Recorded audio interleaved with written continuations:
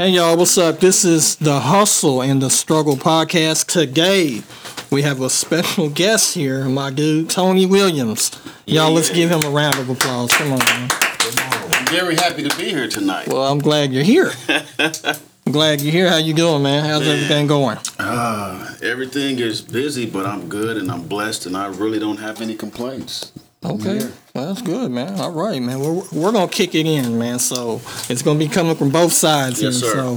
So tell me a little bit about yourself. Tell us about who is Tony Williams. Tony Williams, Northside kid from Tulsa, Oklahoma. Northside. Man, I was born and raised here. I went to elementary at John Burroughs. Oh, okay. On Martin Luther King Boulevard. Yes, Used sir. to be Cincinnati. Went to Cleveland Middle School. That's really not a school anymore. And I went to Nathan Hale. And I got my, I didn't make it all 4 years at Nathan Hale, but I got my diploma in the trade at Job Corps. So. Oh, really? Yeah. By Bama Pie? Is that Bama? On Lewis? It's off of Lewis, yeah. Okay. Yeah, off of Lewis. Okay, So. and what do you go to school there for? Oh, I finished, I got my diploma, and then I got a business and office degree. So, Oh, for real? Yeah, a I little didn't know trade. that. So, yeah, but, I mean, most of my family, they live here. They're from here, and, yeah, this is home for me. This is home, man. Yeah. So what year were you born? Because I was born in '82. Are you? Yeah, I'm an 82, baby. 82. Actually, my birthday is in a couple of weeks, so I'll be 38. Man, Yeah. well, happy birthday, bro. You don't look 38, Man, I man. get that all the time. I get it all the time. You know? I get it all the You time. look young. I mean, how old you think you look? You look about, what, 26, 27? 26? Yeah. Man. That's good. That's a very good compliment, Yeah. man. Good genes. Yeah.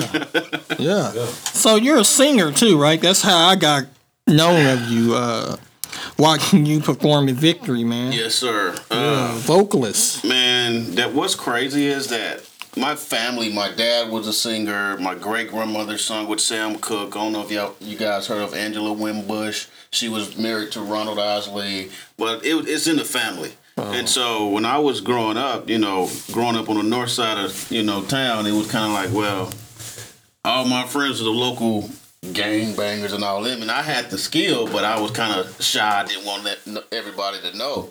So I would sing in my room, but nobody knew up until, like, I would say when I went to Job Corps, they wanted me to sing for the national anthem, and everybody was like, "Why did this happen?" Well, you know what I'm saying? So, but it all runs from listening to my dad singing. My dad was a musician. Well, I don't want to say was. He is a musician, a drummer.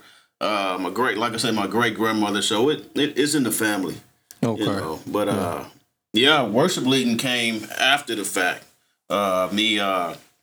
When I sung for my graduation, then I was making special appearances on albums and music videos, and had a little record label and contracts and all that. But all that kind of it wasn't good. It wasn't no good contracts. So I pretty much was just that singer who pretty much featured on everybody's album or video or something like that. So, okay. But no, I worship led, like you said, at Victory. I worship led at Victory for about 10 years.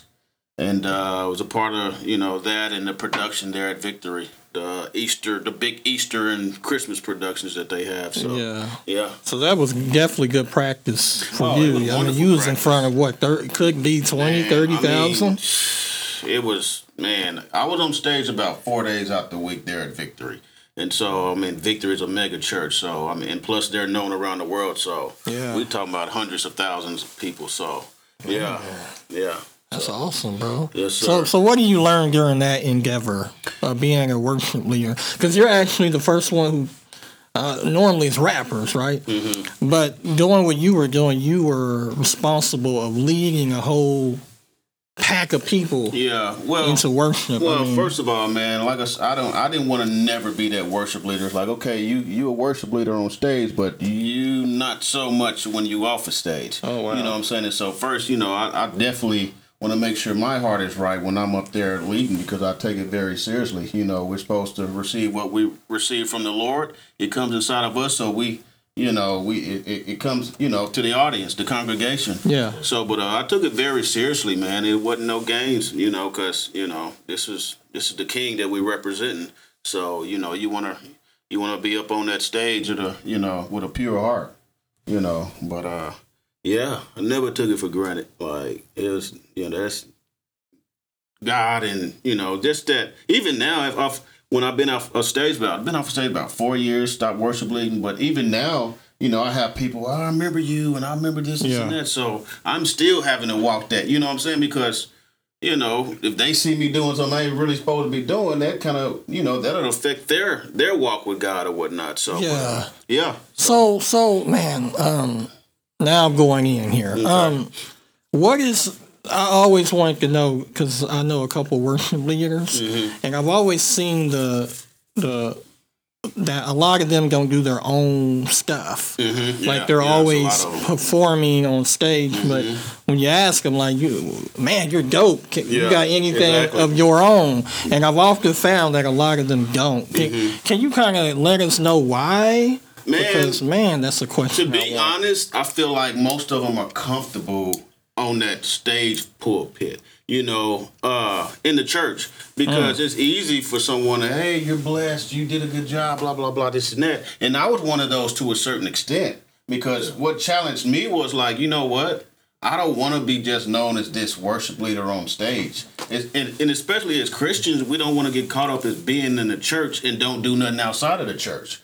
And so I challenged myself as like, you know what? I love this. I've been doing this for a while, but I want to go where it really counts. I want to go in a place to where they don't really care about God or whatever the case is, and be that light. I started when I stopped worship leading. I don't know if you guys heard of Rick Quincy, but he had the Cypher 120. Oh yeah. So me and one of my good friends, Devontae Suarez, we went to the Cypher one time, and I'm just sitting back because I'm a worship leader. And I'm just like, okay, this is cool. That's when I was really turned on to all the talent here in Tulsa, but. We was sitting back, and then one night, Ritten had he had like his open mic thing, and because me and Devontae would come for months, never really did nothing. I mean, he's one of the coldest MCs out here, and but everybody knew me from worship leading. But anyways, he opened up the mic, and I sung, and he was, where you been at? You know what I'm saying? Where you been hiding? Yeah, and that was one of those things, man. And so every week, I would literally come just to be just listen and look at everybody else. And people like, Tony Williams, get up here. You got to get up here. And so I went from, doing that, man, and doing shows with Ritten, man, making, being featured in albums and music videos and stuff like that. So, yeah. So have you thought about doing your own thing? Oh, yeah. I thought about it. Or have you done? I've written a lot. And I've actually started on albums, but it's one of those things to where, we're just not on one accord with producers and stuff like that. So, if I do my own thing, hey.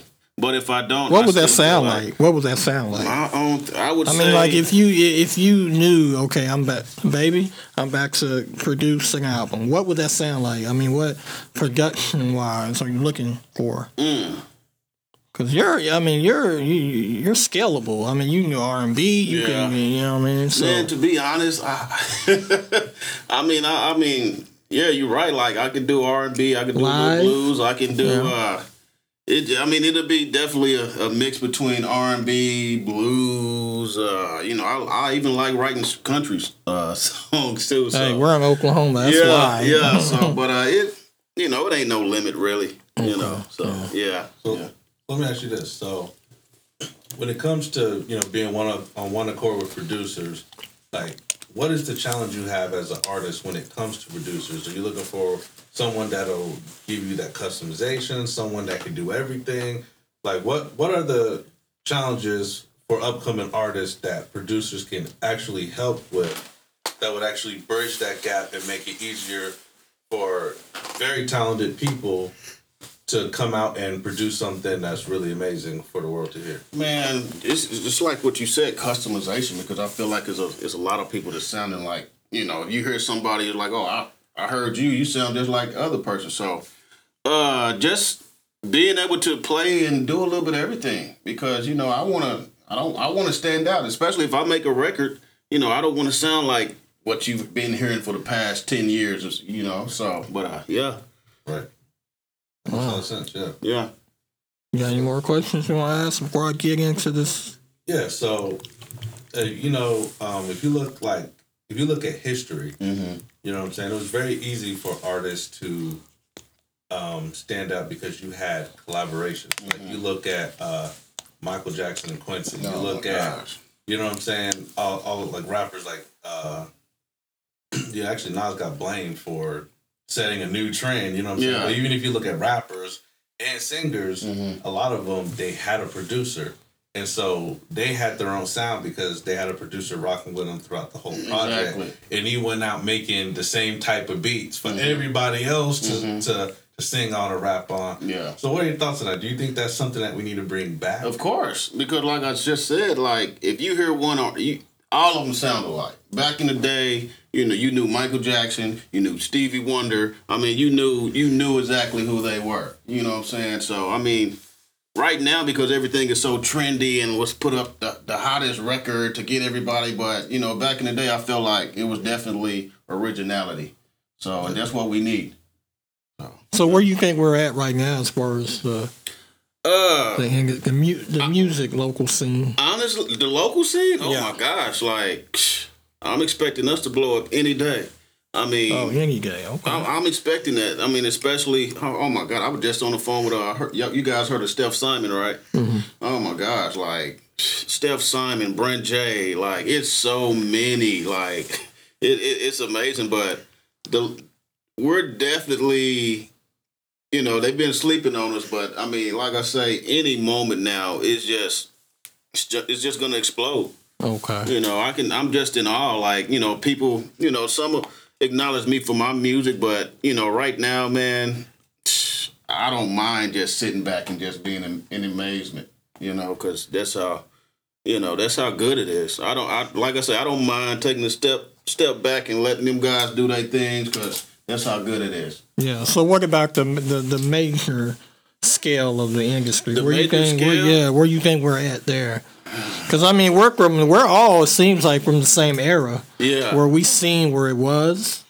Yeah. And, you know what I mean, the fun of it and the being different. So where is that now? Yeah. I got my opinion, but I'm going to let you go first. Where's your opinion? To be honest, I don't really listen to the main stuff. But what I've seen is everybody is pretty much the same. And everything is about... You know, generating that dollar, you know, put this out, let's make this trend, but it's not really no passion. You know, I remember listening to whole albums, you know, songs be 5 and 6, 7 minutes long. Now you got like the 2 and 3 minute songs, and it's just like that, you know? Yeah. So, you know, the creativity, the passion, and the heart I don't feel like it's there, you know, but... So what are you listening to right now? What's on your playlist? Man, I'm listening to a lot of underground stuff, to be honest. I'm listening to, local artists, but I listen to a lot of underground. So okay, who is that? One, it's put me on, man. Tuxedo, Mayor Hawthorne. Tuxedo. Is that local? No, they're not. They're underground. Oh, okay. But I was actually jamming into them today. I don't know if y'all Tuxedo, man. It's like it's a white group, man, but they got super soul. What are they? Is that rap, hip hop? Man, they're R&B. It's like they got that retro 80s sound. Oh, super nice. Okay, super nice. Oh, yeah. So you're going back with it? Oh yeah, back to the 80s again. Yeah, they got that. I mean, y'all just got to check them out. I mean, it's all type of people though, man. Who else? Lucky Day. He got a song called what is that song? The album is called Painted.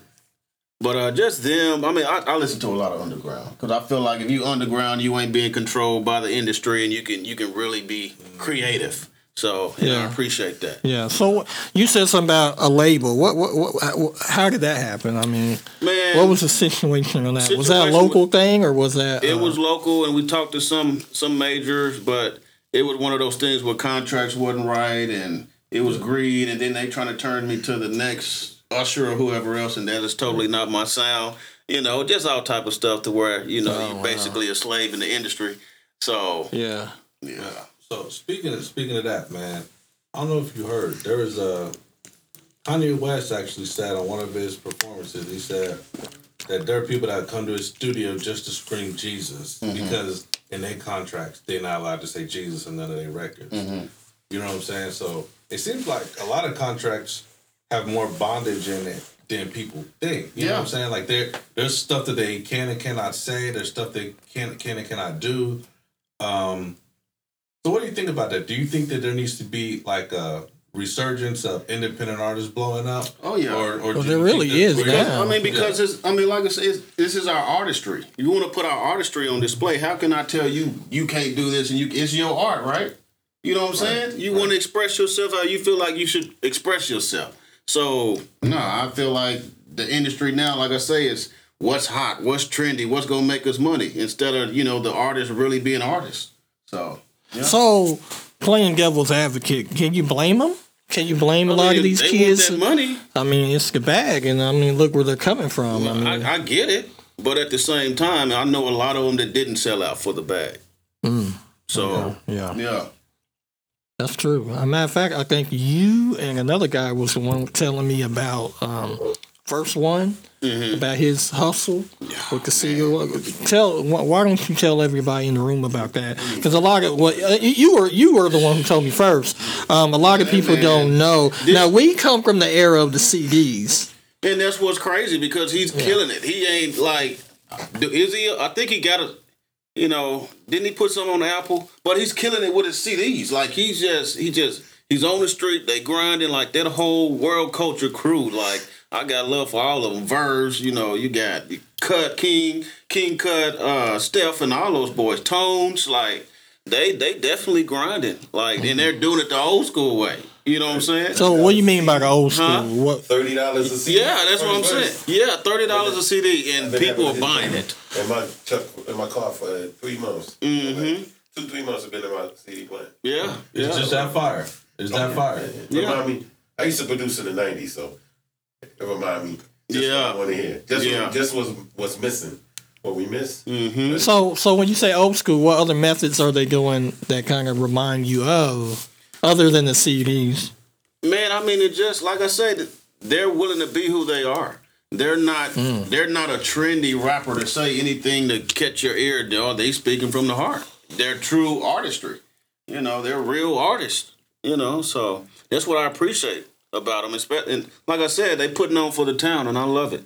It's a beautiful thing. Yeah, it really is. Yeah. I think they got something going on next Saturday, right? Well, actually, Steph has his Born on Black Wall Street Uncut show tomorrow at the, what is it? I don't know what they renamed that mansion is, but it used to be the Brady Mansion on Denver. Oh, where they did the video at? Yeah. Oh, I regret not going to that video. Yeah. Oh my God, everybody has Skyline. They renamed it the Skyline Mansion, but back in the day it was the Brady Mansion. Tomorrow night? Tomorrow night. Yeah. Yeah, I actually got to see that guy later on tonight, so he's gonna pick up one of my shirts. So. Oh yeah. Yeah. All right, so let's kick into that. Let's go there. That's another half of what you do. But real quick, you're a barber, right? I just found that out last night. Man, tell us about that, man. How do you get into that? On accident, man. And we got 2 barbers in the house. He's a barber too. Oh man. How that came about was because I was sick and tired of getting made fun of at school. Because my dad used to cut my hair, me and my brother's hair, and he would. It was just mess it up.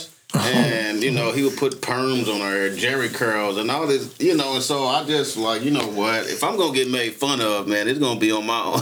It's gonna be on my own hands.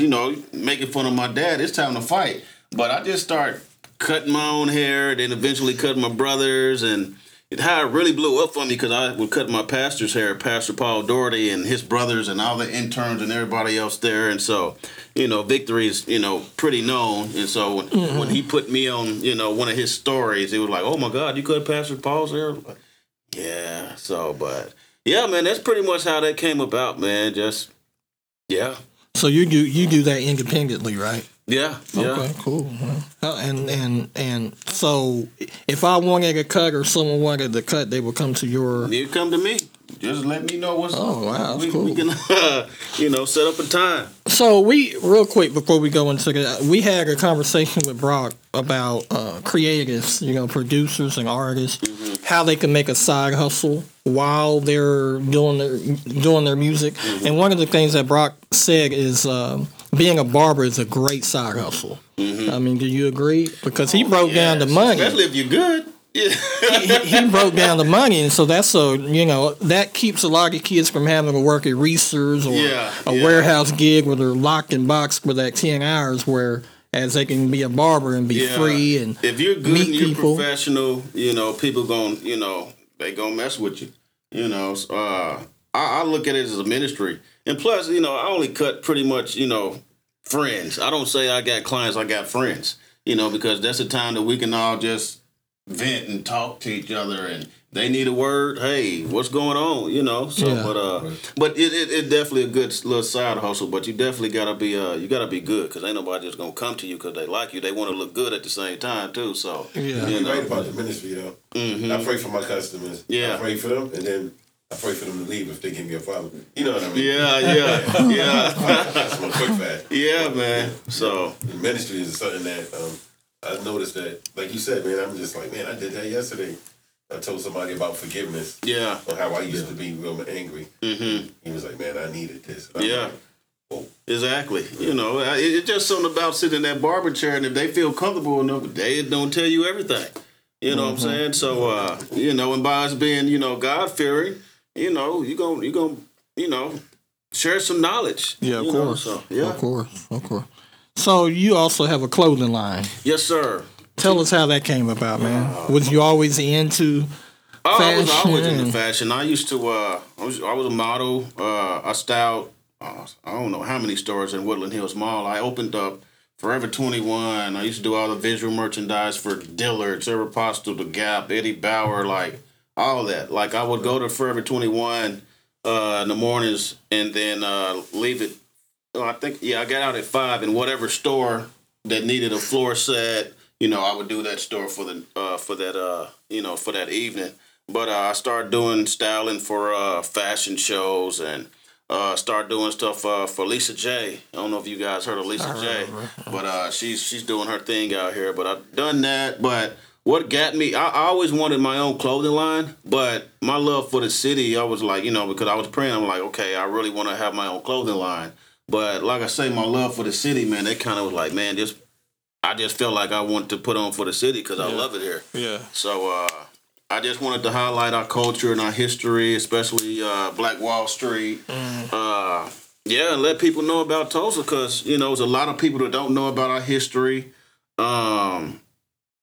They need to know about it. Yeah. When I was growing up, fortunately, I was born on Black Wall Street. But when I was growing up, man, I would have never known about Black Wall Street because it was never taught in the schools. Okay, so yeah. You were born in the 80s, so you grew up in the 90s, Maybe you already told me this while we were setting up. How did you first hear about it? How did I first hear about it? Like I say, How old were you when you first? Man, all I knew was Pound and Peoria and Greenwood. I'm right there. And then I'm seeing the Gap Band and wonder, okay, who the Gap Band? And, they from here and all this and that. And, they get into the history of it. And then when you walking down Greenwood and what's these black plaques in the, in the concrete, the sidewalk? And, it was a doctor. Like, what is this stuff? 1921. And like, okay, what is this stuff? So you getting to ask my parents and, hey, this is what happened here. And do you not know about the history here? And so, but like I said, it was just me growing up there because had I not grew up where I grew up, I would have never known about it. And that's why I asked because I was born in North Tulsa, and then my mom moved me out. During the 80s, I can't blame her.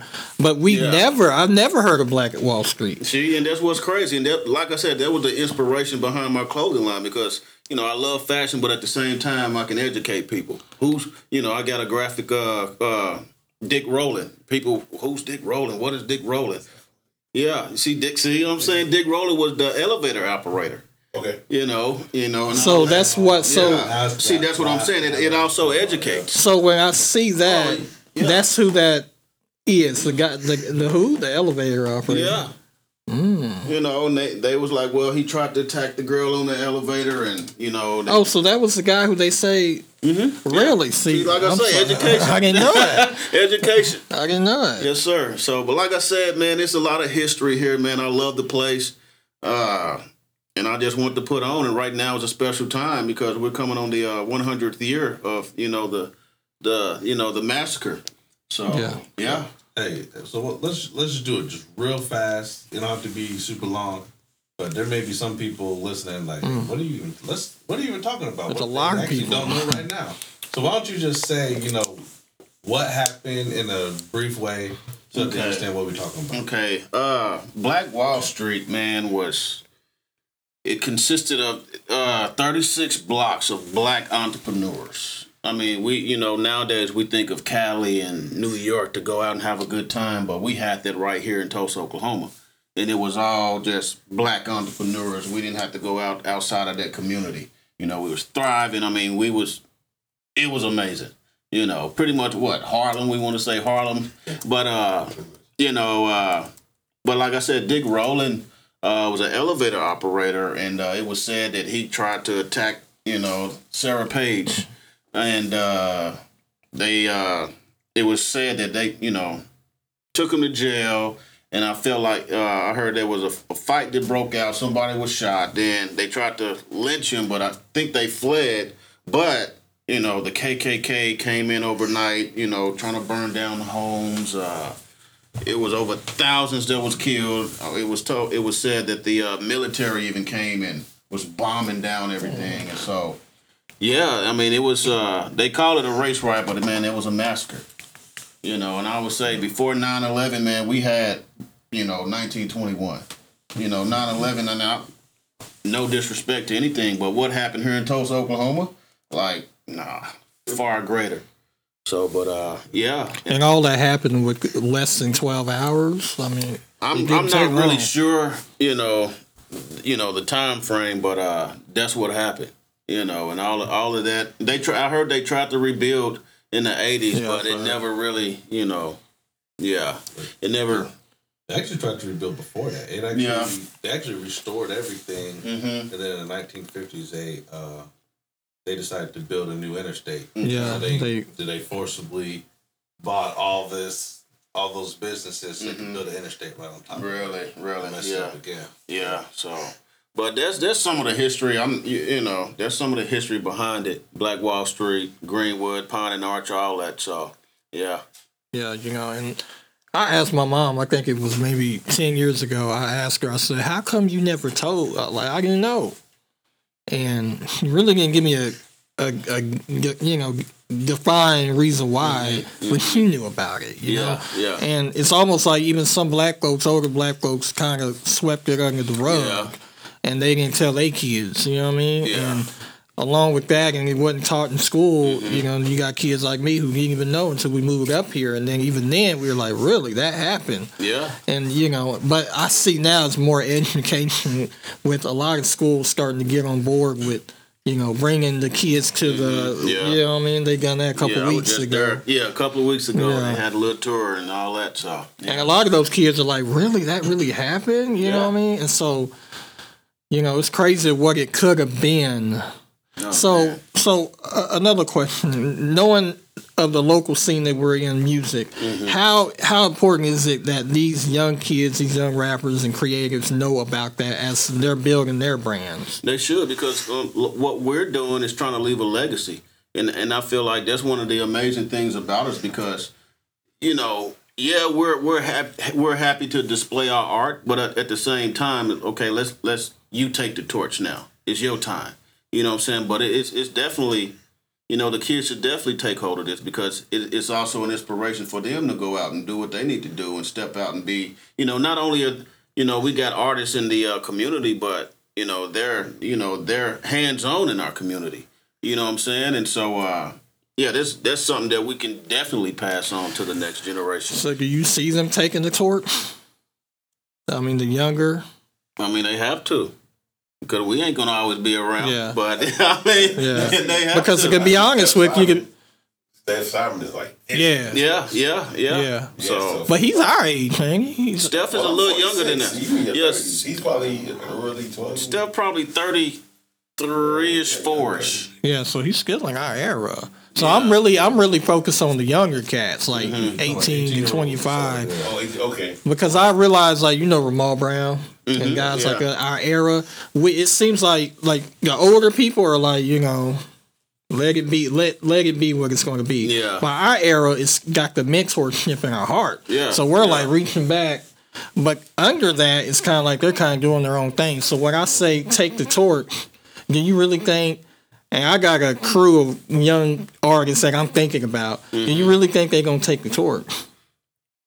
Yeah, they can take the Because torch. I kind of doubt it. Unless doubt we...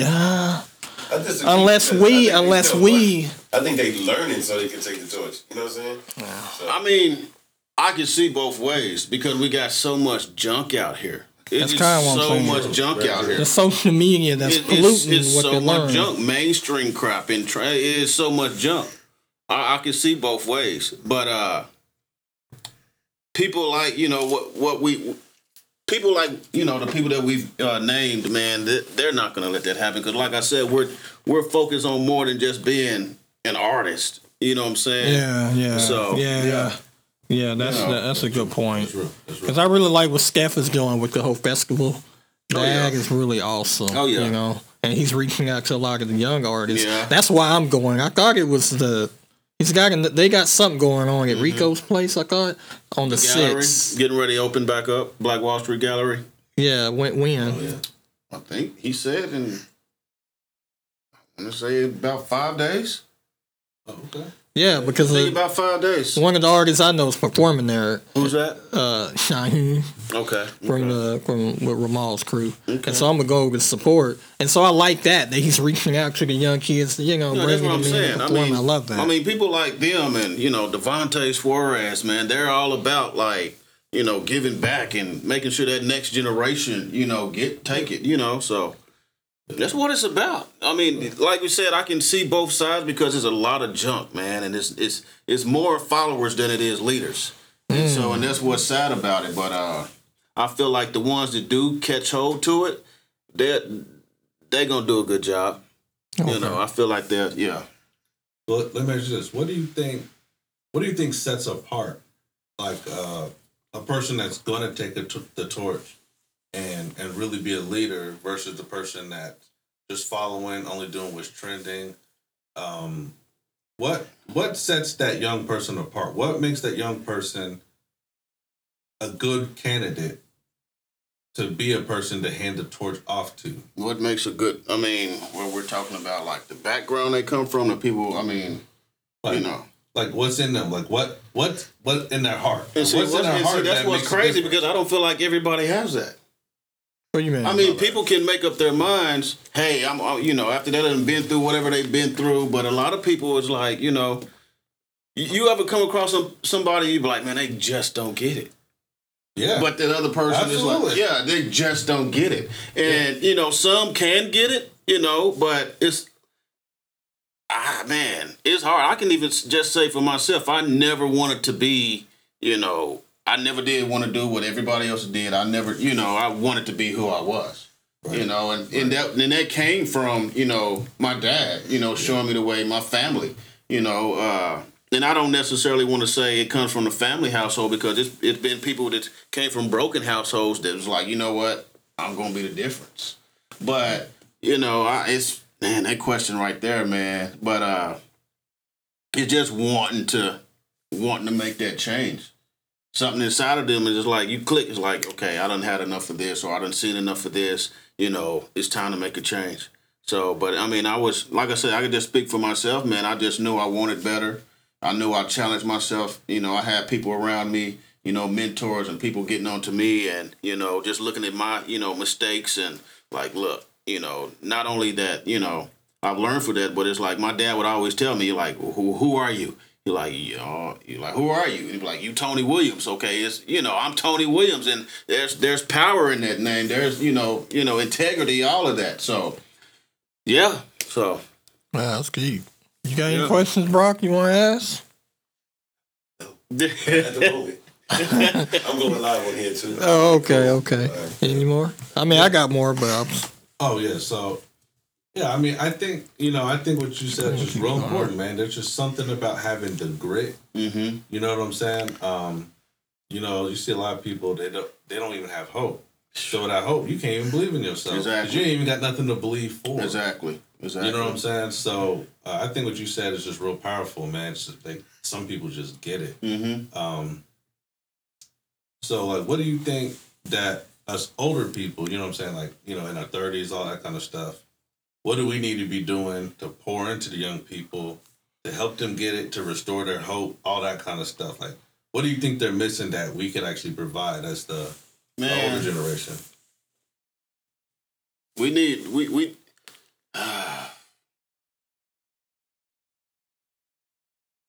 I feel like we really need people that's like, okay, I don't care, I don't care. I'm just going to do this, because there's a lot of people want to be political correct nowadays.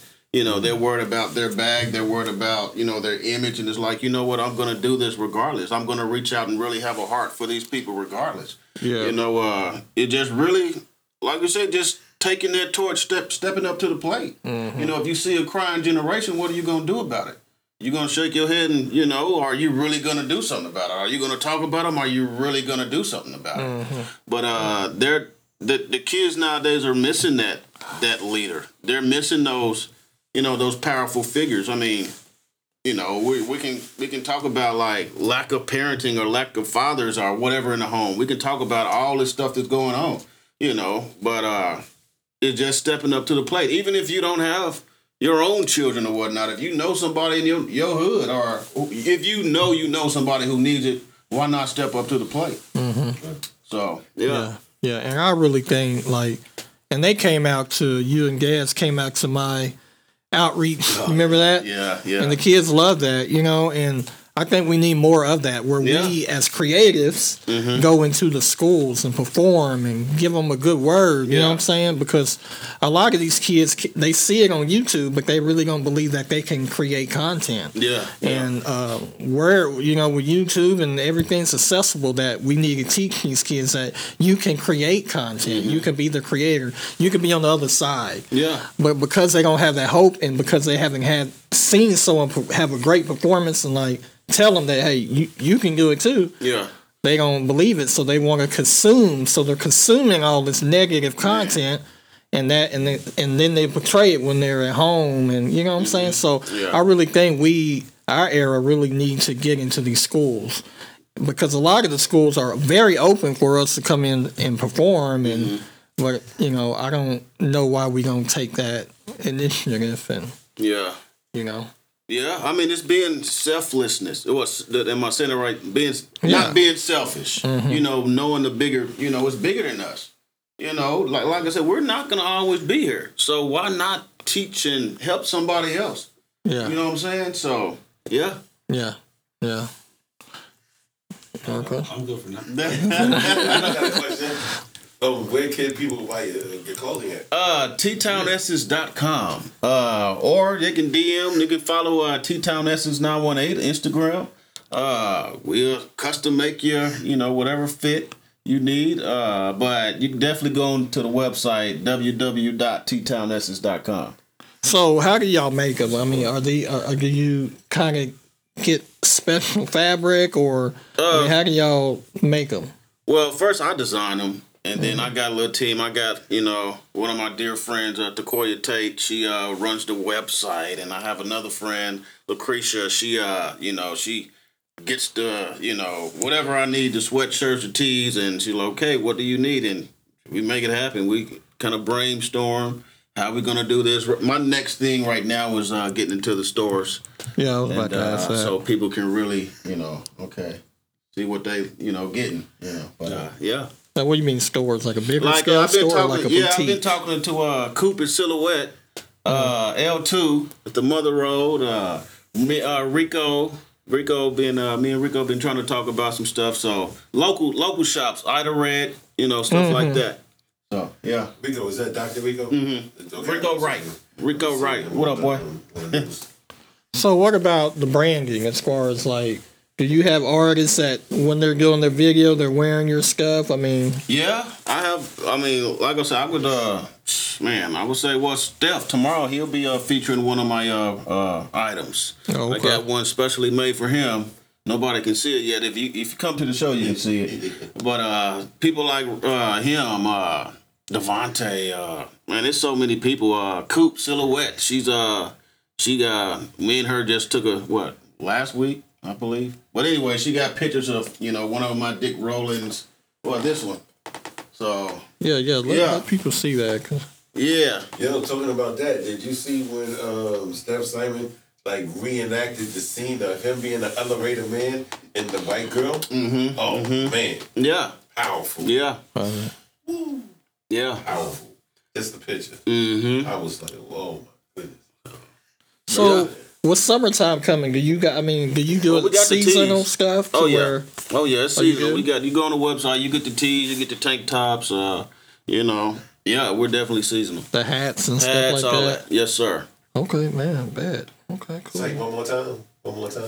We're seasonal. You got the site website. I'm sorry, the site www.ttownessence.com. Yeah, get you one. That's right, get you one. Yeah, so So lastly, and then we'll wrap it up.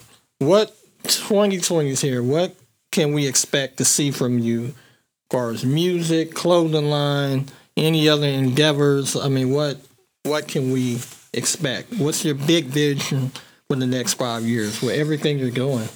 Well, I mean, like I say, I want to be, I want to do more in the community. And if that's with the clothing line, and like I said, because it's not just a clothing line, it's educating folks. You know what I'm saying? But I definitely want to, expand my brand a little more. And if music is there, then okay. But I definitely want to be more active in the community.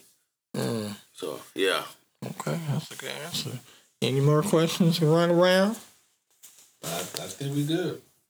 Awesome. I'm good. Well, again, thank you for coming. Man, it was awesome. Come back again. Come back again. I get the invite, I'll come. Okay, well, next month. Yes, sir. Yes, Thanks for coming and blessing us with your, everything you're doing. And so, yeah, we're back to wrap up. But again, this is a Hustle and Struggle podcast. Y'all can find it on Facebook, the Hustle and Struggle podcast on Facebook. Instagram at Rome the producer. I try to have all the everything we tape in here and break it down on Instagram TV. Awesome. Cool. All right, guys, we're out. This is the Hustle and Struggle podcast. Peace. All right, man. Good job, man. It was awesome, man. I appreciate it. I appreciate it. You're good, bro. You're a pro at that, man. Thank you, guys. That was great, yeah. Man. You're a pro at that. You been interviewed before? Right, all the time. Man, like I said, I've been on stage with Victory and cameras and all that stuff, man, and just videos, studios, so, man. Yeah, you're natural, man. I am. Good, man. Man, it's a blessing. Like I say, man, this is definitely an honor, man, because, like I say, I'm at the stage right now to where I'm just learning to appreciate the artists and the entrepreneurs. Like, I feel like, I can have my own little, everybody who's an artist have their own little confident in themselves. But at the same time, I'm just like, look, man, I really appreciate what you're doing. You know what I'm saying? Like, like I said, we mentioned the artist, so I have no problem with going up to him. Hey, man, I love your stuff, man. Keep it going, man. That you inspire me. But me in my own right, I know I'm pretty good, but at the same time, I don't mind humbling myself and giving somebody their just due. You know what I'm saying? But I feel like that's my stage now. I've been focusing more on trying to get the brand off the ground and, business, so, but, yeah. How many hours do you think you put into everything you're doing with this? That's a question. To be honest, man, I think about it. I'm thinking about, all the time, all day. I'm thinking about either a new graphic or who can I, get to rock it, or how can I market this, or what store to put it in, or what store would I want to put it in. All day, every day, man. So is the name you got there? Do you have to copyright that? Copyrighted, it's LLC, all of that. So yes, sir. LLC. All right, we're back to do another segment. Yeah. Not really. Yeah, man. For real? Because He made this too. This sweatshirt. Yeah, that's one of the designs as He made well. this one specifically for me though. oh, so you're the only one who got Yeah. it. Oh, You okay. might need to make some more of them, bro. I like And it. it, yeah. That's nice. Yeah, that was specifically for her. Yeah. Well, he changed it because originally it was like pink, but he changed it to purple because that's Your favorite color. That's That's my wife's Are you a favorite Prince color. fan? I do Prince? love Prince. Okay, so that's why.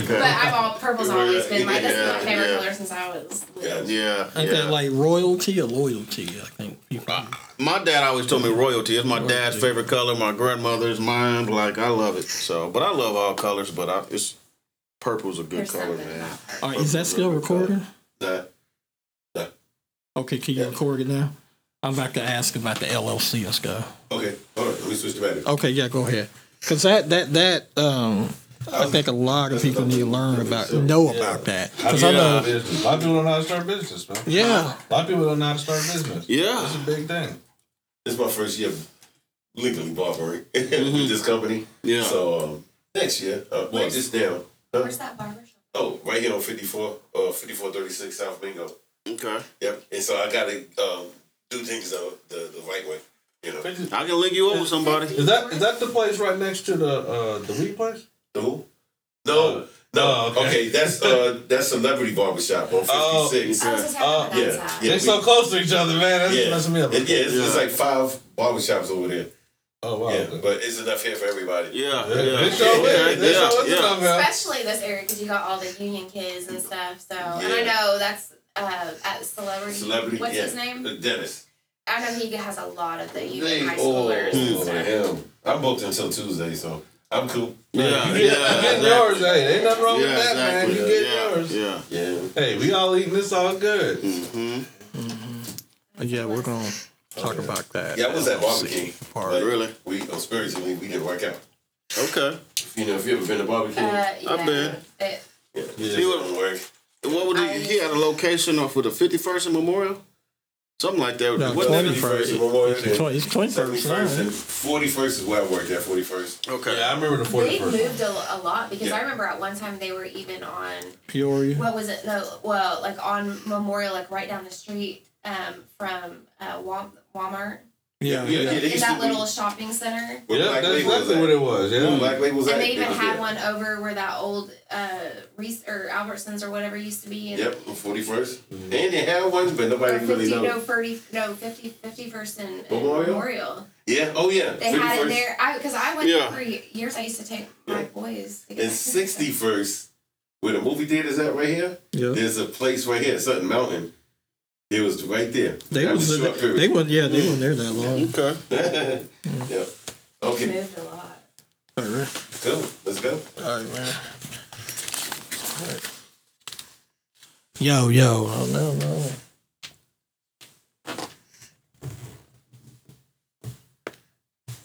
I can hear that. I stopped going there because I just felt Yeah, I built Yeah, okay. a sacrifice by dining room and set it all up real nice. And then all of a sudden, parents used to tell me, I can't come back, I can't take it. And I was like, okay, look at this. I show them. And I'd be like, if it was a lady, I would tell her to bring her husband. Remind me you can take Come a over. picture. And that's how I took all of that stuff. Built clientele at home and left barbecue. Okay. Are you ready? All right. So, what's up, man? How you going, Tony? All right. so, Oh, wait, You- hold on real quick. Oh. It look like your mic is unplugged. Yeah, I did that on purpose. Yeah. Oh. I'm just going to use, the battery was dying. So I'm using the camera's mic. But it'll still pick up. My bad, man. I messed up the whole thing. Okay, keep it rolling. Keep it rolling. So, why don't you tell us real quick? For one, the whole meaning of the Hustle and Struggle podcast is we cover the creative side, the mental side, and the business side of being a creative, right? Mm-hmm. And so you just informed me that everything you got going is LLC. Mm-hmm. Now I done had a couple. I'm going through the process too, but not an LLC, like a Sole Pro. Maybe you can put me on, but Well, a lot of the reason I say that because a lot of kids, not kids, but a lot of the artists that's making way, they have that question: when should I turn what I'm doing into a business? well, first of all, if you ain't got the clientele, because you gotta, it depends on what you have. Some you gotta turn in some of your taxes or your wages every month. Some of them, but I wouldn't say LLC unless you know for sure that you have like your clientele, or you know what I'm saying, because you're gonna have to pay for that. You're gonna have to report what you've earned for that month. So what's the use of filing all these taxes and reporting when you ain't really got the money nothing. Flow in there? You know what I'm saying? So, yeah. How often is that you got to report? Well, what I have going, I mean, like I say, it's different. I have to report every month. I gotta let them know what's going on and what I made every month. So. Yeah. So who put you on with that? I mean, my auntie put me on. My auntie is a former detective, Deborah Dickens, and now she runs her own accounting company and taxes. She does your taxes and all that. So she's been doing that for years. So, but she actually, she walked me through everything and she helped me set up. So yeah. Okay. So I often heard a lot of people running from the LLC because of the cost. Is that true? I mean, is that something that's... You got $200, I mean, it ain't nothing. Okay. I mean, that's pretty much get you started up, long as you know which one you getting and, like I said, the taxing thing, because you don't want to get in trouble by the IRS, but it's not really that much. Yeah, so is it relevant for someone who is a music artist, producer, to even think about... I mean, if you want your royalties and all that other stuff, you don't want nobody stealing whatever production or, whatever creativity you have, it's meant to be covered. So even that, as far as royalties, ASCAP and stuff like that, you got to file for an LLC?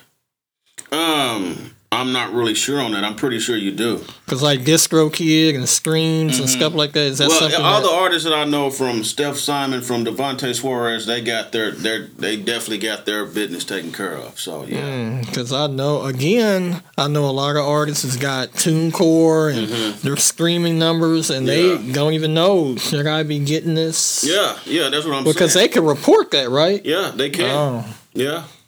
Okay. Steph Simon and your boy. Yeah, get them boys in there. They know a little bit more, but I know they got their business taken care of. Yeah. Because I just found out some of the stuff I got done last year that everything's online, right? Through PayPal. That PayPal reports it. So if you don't, you know what I'm saying? So it's a little stuff like that a lot of younger kids have no idea that when should I report stuff, Yeah, so at what point is it relevant for me to actually take this into a business? Maybe we should try to find and get a financial advisor to answer that. Yeah, exactly. Their numbers could be so low that it's not even worth it. Exactly. I got a financial advisor in Enid, Oklahoma, and a gentleman that does my taxes out north. So this is gonna be the first year. I made so much money last year with this company that I got nervous.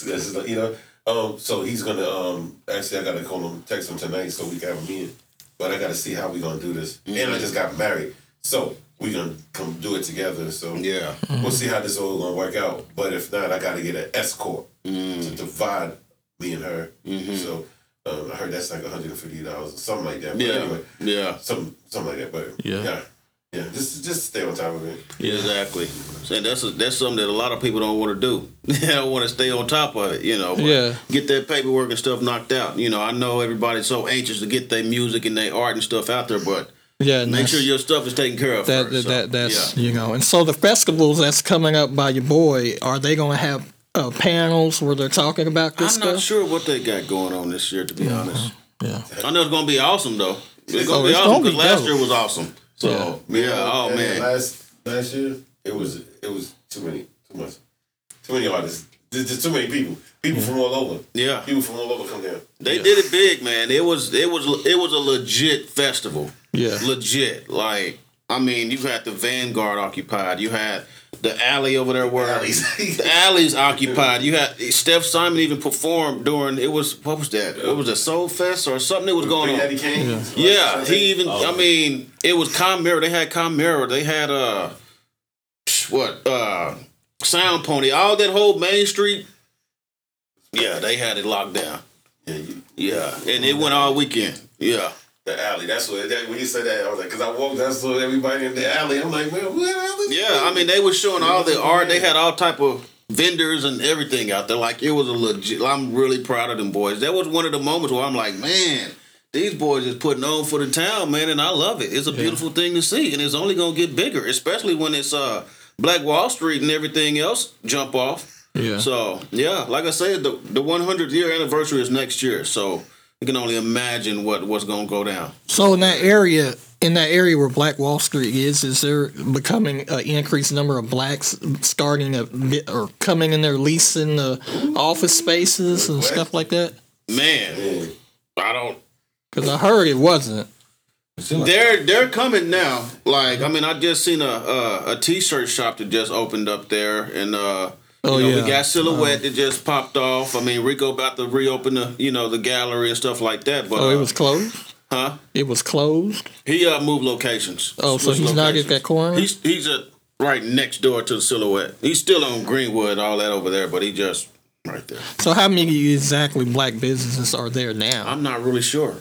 Yeah, do you ever think, like, I be imagining, I'm not from here, I'm from Brooklyn, New York. Mm-hmm. I heard about Black Wall Street when I got here, like, maybe 4 or 5 years ago, like everybody else did.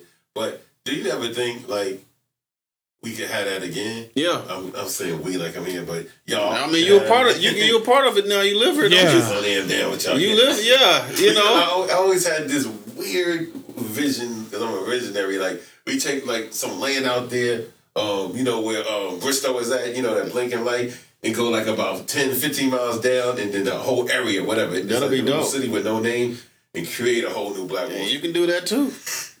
I mean, you can do that too. We can build up what we lost and buy land. A lot of people don't understand. Like, it's in the land. Yeah, that's it. It's in the land. Because all those in the land. All those stores that I just mentioned in downtown, the owners is probably white. So it's really Black Wall Street paying white what people want. I guess, I mean, right? Yeah, I mean, I just noticed it. Even back in the day, it was a few whites that actually had businesses back in the day too on Black Wall Street. So yeah, but yeah. So okay, so I wish you could talk to somebody that was there, man. So let's talk about that real quick. My uncle Dwayne Dickens, like, he's a professor at TCC and all that. He's been on many podcasts talking about what happened back in the day. So I can only, like I said, I grew up there, but he can really go into depth. You know what I'm saying? So yeah. Here's what I want to say. When I asked how many blacks are actually in there leasing, with retail a mess right now, and you look up and down the town, there's open office places, everywhere. But like me and him, he's a tech guy. He's in IT. And our last episode was talking about music and tech, Now everything is online. Yeah. So when he asked that question, do you see it again happening where you go out there and there's businesses I feel so. Do you actually see brick and mortar anymore? I people do. Are going to have their own online? Because do you really need, you want a store, right? But you can make good money just online, right? Yeah, but at the same time, it's you got the online people, but you also got the people. I gotta see it, I gotta touch it. You know what I'm saying? Yeah. And then we talking about Verse. Look what he's doing with his CDs. So it's very much possible. You know what I'm saying? But I feel like it's possible. It's possible. Yeah. Okay. You just got your people who'd rather get something online or whatever, but you got more people like, man, I actually got to see it. I got to, Well, that's what I'm saying, because when I'm talking about youth, 18 to 25, as far as being entrepreneurs, right? Mm-hmm. It's probably more better for them and cost effective if they will build stuff online versus a brick and mortar. Mm-hmm. So when you're talking about, we're envisioning and taking Black Wall Street back to the way it is, could it really be that? Really, technically, because the cost of rent now is, what I'm saying? The cost of rent isn't worth it when you can have a young kid come in here and build a business online, and they're like, I don't want no. Yeah, like this right here, me to have this is very cost effective, but if I didn't have little kids at home, I can do this at home, So as far as the question I'm trying to ask, can you really see it in the future like it used to be in 1920? when you got the evolution of online taking over. I can see it because I mean, like I said, we can talk about Silhouette. We could talk about the gallery and stuff is open, and they bring in traffic. You know, Silhouette. Even she not only sell shoes and clothes, but she also have shows there. So when you at that show, you looking at the fresh kicks over here. Are you doing this and that? And just bringing, I would say bringing more things that's more appealing. And plus restaurants, we love to eat around here in Tulsa. Look at downtown Tulsa. You got plenty of restaurants in there. So, but I'm just saying if Black Wall Street can be that, because Black Wall Street had entertainment. You had everything there. So I feel like, that can definitely happen again. Yeah. Put a grocery store, man. We back. Grocery store, put a theater there. You know what I'm saying? All of that. I feel like... I'm sorry. Okay. No, I feel like, because all of Guthrie Green, all that over there used to be, I would say there was Black Wall Street all over there. Mm-hmm. But I'm saying it's just kind of like downtown right now is popping. They're bringing whatever downtown. And so... If it wouldn't, we could just imagine that, okay, that was Black Wall Street. So if they're bringing people back downtown, of course it can happen for Black Wall Street. So what will it take for more of us to physically be down there? Does there need to be an investment fund that's somehow created and then given scholarships to keep? I mean, because like the dollar didn't leave the community back in the day. And then, but that's the problem. That's the problem that we have now, though. It's supporting each other. I mean, that's a big problem. It's a big problem, but at the same time, the black dollar right now probably don't even bounce one time. Yeah, we only have a community for it to bounce. So that's what I'm asking you. How can that happen if we don't even have a community right now for that dollar to bounce for us to pull from and rent some of those spaces out there? Well, it's time to rebuild. My boy Corey Carolina just bought this office space, 59th in North Peoria, right next to Church's Chicken. If you go over there, it's boarded up right now. Anyway, I went inside there and I was like overwhelmed. I'm like, bro, this is too much. You know what I'm saying? Because it was like 3 different sections, and he's just building it for like office space and for people to come lawyers. He already got people like, just sign me up whenever you're ready. So in the near future, he's moving extremely fast. 59th, there's gonna be a 59th Street, like what you call it, like a little, like an office building. You just gotta see it, man. This is coming together so fast. He asked me to put a barbershop in there, but I'm not from out north. You know what I'm saying? And I got a whole bunch of clients here. And they definitely not going way out there because they live right here on the Garnett Mingo. So he was looking for people to do that, lawyers, anything, just to fill up his offices because he's making he's going to have like 30 offices inside there. It's going to be dope. So anyway, that's one person I see building. Him and Scott Gordon, which is a pastor from Sapulpa. Oh, yeah, I know Scott. That's his mentor, which when I get my money up and it's coming real soon, they'll be my mentor because I'm going to get into this real estate thing. Exactly. Yeah. Yeah. So that's what they buying. They buying these like.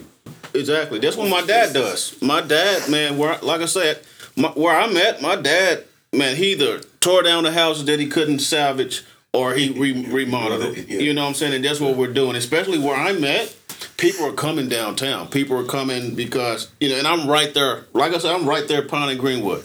Peoria, Peoria. I'm right there. So that whole area, everybody's coming. Over there? You live over there by the Quick Trip? I'm right there. Quick Trip, Carver, Rudisill. Oh, okay. Yeah, I'm right there. Greenwood. Yeah. Okay. Yeah, but like you were saying, my dad was like, dude, you have to start buying this land, invest in this house. You got to do this and that because it's coming. It is coming, especially that area. Like, that area. It's coming. I've been out there for 5-6 years. I've seen that area. Yeah, that's what I'm saying. Like, that Quick Trip is actually, of all the Quick Trips in America, that's number 3 as far as revenue. Yeah. You know what I mean? Which one? Peoria. Yeah. Pine Peoria. Yeah. Nice. And I was like, how's that happen? And he said, a homeboy said, you know what? Them people down there is using it, grocery, milk, eggs, because they don't have. Wow. Yeah. You know? Store. And so big businesses are looking like, oh, it's some money out there. But it's all it's big out there. It's like I say, just for that, it's people moving in there. And then, like I say, downtown is live again. You know, and they're still doing what they need to do. But that area, everybody's trying to get closer to downtown and all that. So, you know, because they realize this is where the culture, this is where the history is. This is where it's going down at. So, do you see any redlining that's happening now to where they're kind of slowly getting the older people out, mainly black folks out, so that they can bring in a newer class? I see that, people? But the community ain't letting that happen. Kind of like what happened in Brooklyn. Yeah. They're trying to do that, but we're nah. It's still dominant black. It's more predominantly black. Yeah. You know, but they tried to do that, but that's not happening. Nah. And that's why I love what you're doing. You and Rico and everybody's, even like hearing about the girl who started what is it, Silhouette Coupe. To where they're performing in there too, the culture. Dope, man. And that's our culture, you know what I'm saying? Exactly. Yes. I mean, this is dope. I mean, you guys are truly keeping it alive. Man, I'm just, like I say, I'm just doing my part. I mean, I'm not even at the forefront. I'm just, like I say, I'm just amazed to even know these people, to be honest. I don't even look at what I've done like this, whatever, man. It's just like, I don't care.